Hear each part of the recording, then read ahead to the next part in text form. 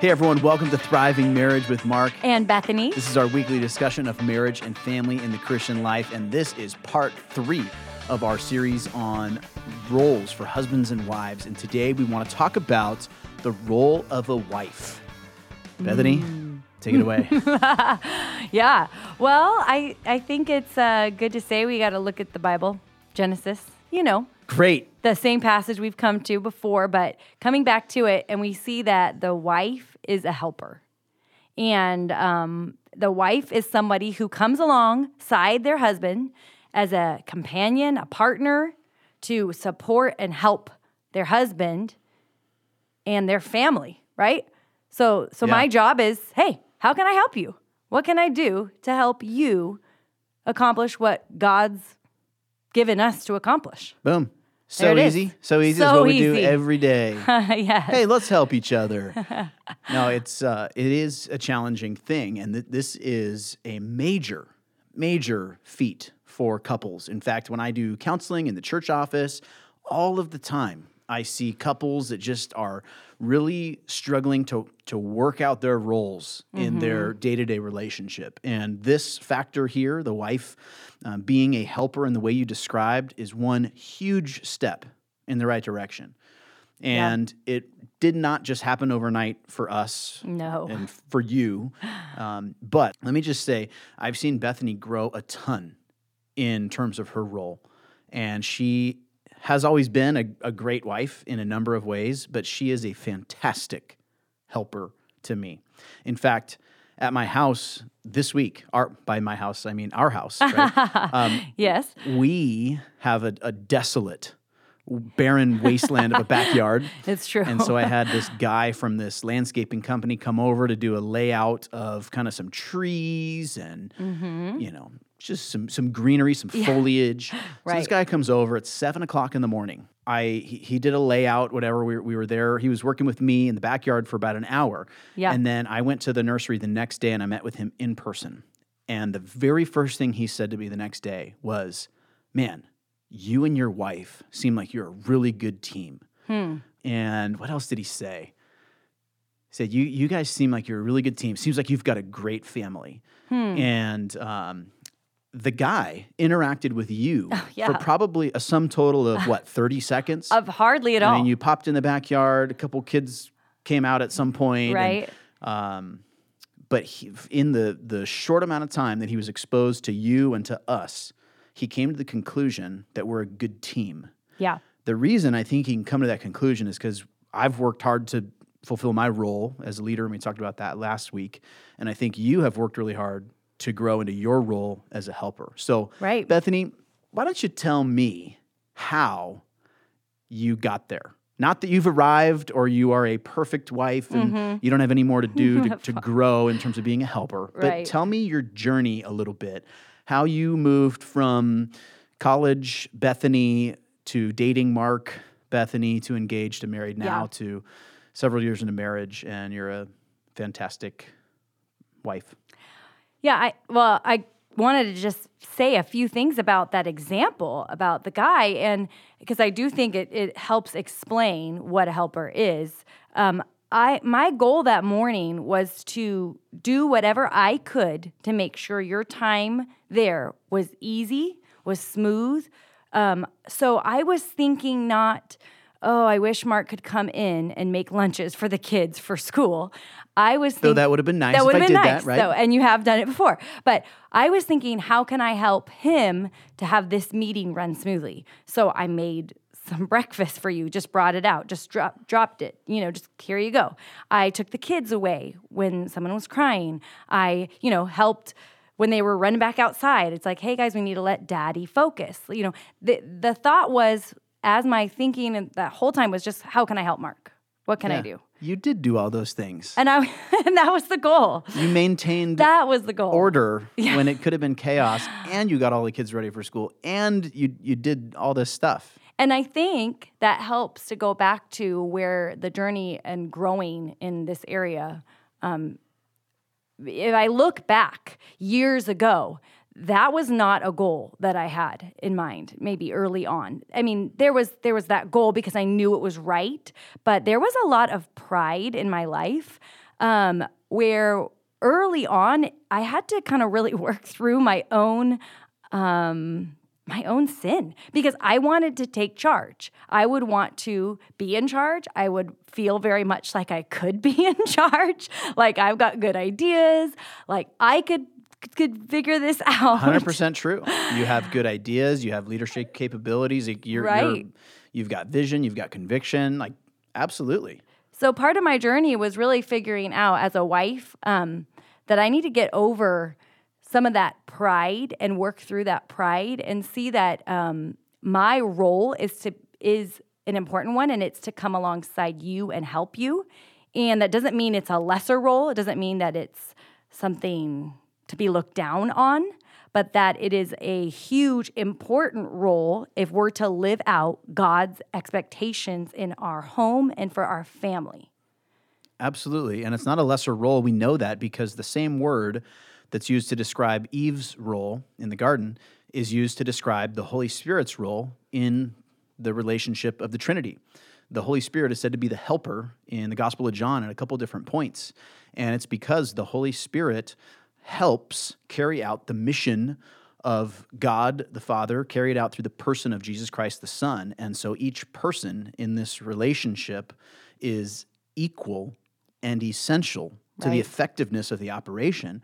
And the Holy Spirit knows his role and fulfills his role as Jesus the Son does and God the Father does. And the Holy Spirit isn't said to be less God. I mean, that's blasphemy that we have a different God at that point. He is fully God. He's equally God, but his role is different. Yes, for sure. And so I think that is, when you understand that is so helpful because the world throws a very different message than that. And if you listen to what the world thinks that a helper is, you can get confused. So we have to look at and see that example of who the Holy Spirit is as a helper. But I think one other thing for me is I had to hold my tongue or shush. Bethany, shush. And this was something that I had to really learn. And I'm sorry, I still have to learn at times. Well, you're just a quiet person. You don't really have a lot of things that pop into your mind or things that you want to say. Do you realize how many things in life I don't say? I tell you that every once in a while. Like, I know I have a lot to say, but there's actually a ton of things that I don't ever say because it's wise not to say them. And so as I'm learning to be this helper, this aid and support to you as the leader in the family, a lot of times I just needed to close my mouth. I studied a lot of Proverbs that talked about being wise, and when sometimes wisdom is just not saying something. And even in our case, I am so fast moving, fast talking, that often I would just jump in with my opinions, preferences, or make the plan or whatever it might be so quickly that I wouldn't even give you a chance to say anything. It was just like, boom, I'm taking off. So I had to learn that often I needed to just close my mouth and look to you for direction. I can remember numerous instances where you did that, and you still do that. We're in a room, we're talking to people, we're coming up with a plan or whatever, and someone asks a question to us or something like that. Right. And you turn and with your shoulders, like you direct attention to me and you wait for me to say something. That gesture right there communicates to the people that we're talking to that you're looking to me to make the decision. It communicates to me that you're looking to me to make the decision. Right. And it gives me a second to come up with a plan that I'm going to be held responsible for. Right. And sometimes you would say, well, Bethany, I know you got something on your mind. What do you think? I mean, sometimes you shoot it right back to me. That is one of the resources that a husband has in terms of, making decisions. He's got his wife there. Right. Totally. Right. Yeah. So that was a big growth step. And I think really helpful still now to remember that. Another thing in learning to be a helper is making the choice to follow you, recognizing that you're the husband God placed in my home and you're the one I've signed up to follow for the rest of my life. And I'm going to be held accountable for my response to your leadership. I'm I'm not going to be held accountable for your leadership. So I don't need to worry or fret if you're not, doing everything that I think is perfectly right, or I don't know. I don't have that burden. I have the burden of making sure I follow you and making sure that before God, I'm going to be, I can stand in front of him and say, I did that well. I fulfilled that role. I chose to follow daily and throughout my life. Yeah. I just officiated a wedding on Saturday. You were there, and you remember in the vows, this couple stood in front of each other, in front of many witnesses, family, friends, and in front of God, and they promised to love each other, and the husband promised to lead his wife, and the wife promised to follow her husband. Yes. And that was a lifelong promise that we witnessed on Saturday. Yes. And if you're married, you too have entered into a lifelong covenant based on this lifelong promise that you made when you signed up to be married. Yeah. And I signed up, and I'm still signed up. I'm signed up for life. Good. Yeah. Sign-ups are full. I'm in. One other obviously helpful thing was seeing good examples of wives who were good supports and helps to their husband, asking their opinion, asking how they fulfill that, and following those examples. I mean, biblical fellowship and talking with other wives, talking with other husbands and wives together was helpful to see these good godly examples and to see a picture of what I'm supposed to do. I mean, that was huge, because there's a lot of pictures that are bad out there, a lot of bad models. Of course. So to get the good ones, get around the good ones, that's what we got to do. Yeah. That's why you need the church, right? The church is the community of followers of Christ that you need to place yourself around. And you need help and encouragement and assistance and examples from people in the church. Yeah. Okay, my last one is the hardest one. Okay.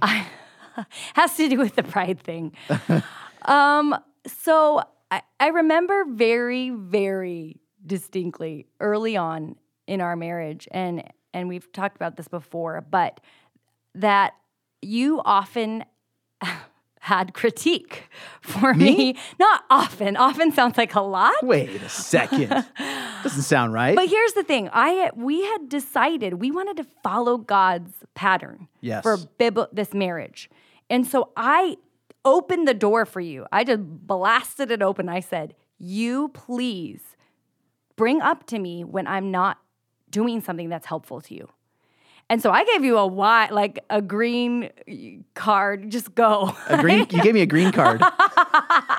You are now into the country. No, a green card, like a go. Yeah. You may go. Yeah, you may pass, go, right. and collect $200 in Monopoly. Yes. And you may share your thoughts with me. And so that was, though, very difficult because I have a high opinion of myself. Yeah. And sometimes it was very difficult to hear your perspective on how something I did or said or didn't do or didn't say, maybe, I don't know, just any of my actions or words, how they affected your leadership in a negative way.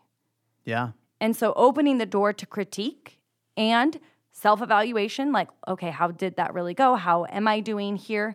All of those things made it so that I worked in this area and allowed you as my leader to share with me when I wasn't maybe doing very well. Yeah, well, and you not only listened and welcomed my critique, but you really worked hard to implement changes in the areas that were highlighted. And so I can remember conversations early on in marriage where you just sit down and hash things out because, our friends would come over for a game night or whatever, they would leave, and then we'd have a conversation where I maybe brought up one of these issues or something, and we just talk through it a lot. And I would cry, right? There's going to be tears when women are involved sometimes, right? Sometimes I would cry because I would be emotional about it, but that's because it meant so much. I was so focused on, I really wanted to do it well. Yeah. I had to be careful about what I brought up and when I brought it up and how I brought it up. Yes. And all of these factors. Yes.